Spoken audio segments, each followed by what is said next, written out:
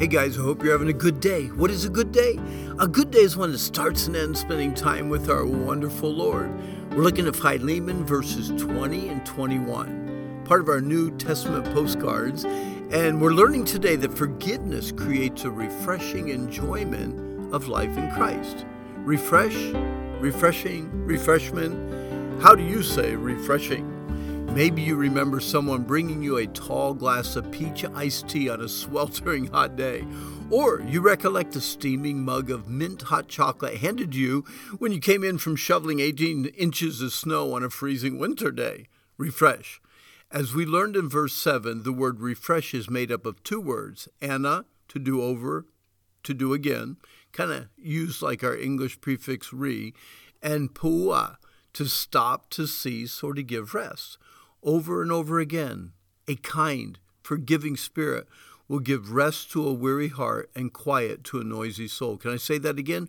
Over and over again, a kind, forgiving spirit will give rest to a weary heart and a quiet to a noisy soul. You know, Paul was so consumed with peace and unity among his converts that he personally was troubled when others were not getting along. According to Paul, when the church members were not happy, ain't nobody happy. Paul was not about to take sides. He loved Philemon and he loved Onesimus, and his heart would be torn apart if one of these men refused to handle the situation in a way that pleased God.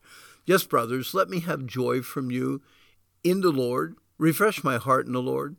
Having confidence in your obedience, I write to you knowing that you will do even more than I say.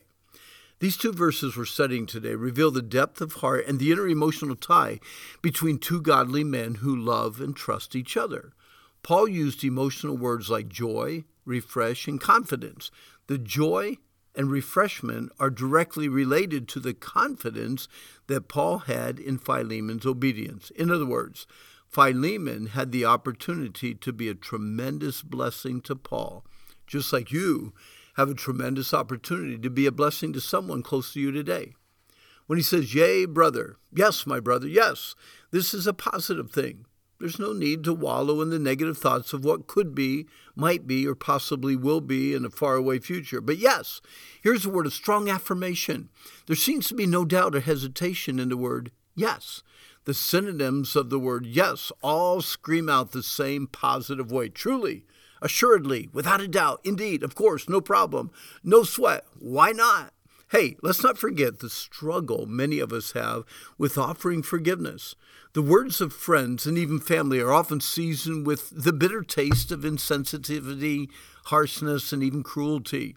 We often struggle because we confuse forgiveness with condoning what someone has done or said to us. True forgiveness is not saying, no problem, it's okay. God does not say our sin is okay when he offers forgiveness, but he promises that he will not bring it up against us ever again. None of us deserve forgiveness.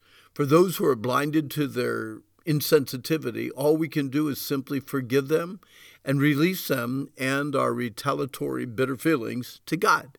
Thus, letting go of the connection with those who have sinfully wronged us and moving on, whether they accept the forgiveness or not. Okay, then it says, let me have joy from you in the Lord. Paul already mentioned that Philemon had been a refreshing blessing to many of the believers, and now, using the emphatic personal pronoun me, he wanted to join that crowd. Paul wanted the same blessing, joy, or benefit that others received from this gracious and godly man. The word joy actually means to profit, to benefit, or to satisfy, and comes from a Greek word from which the name Onesimus is actually derived. Paul seems to be kind of using another play on words here and implies that Philemon could be useful in the hands of the Lord by forgiving Onesimus. Again, a root word in both of those, useful and Onesimus, and showing the church at Colossae how forgiveness should be handled.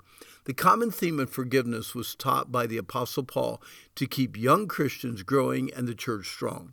Now, Paul had confidence in Philemon's obedience. Confidence is a great word.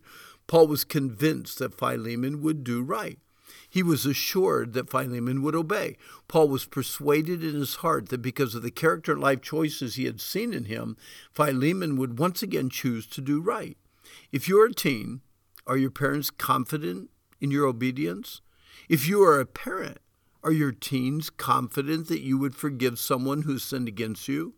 If you're a pastor or a youth leader, are those in your congregation or youth group confident in your willingness to forgive?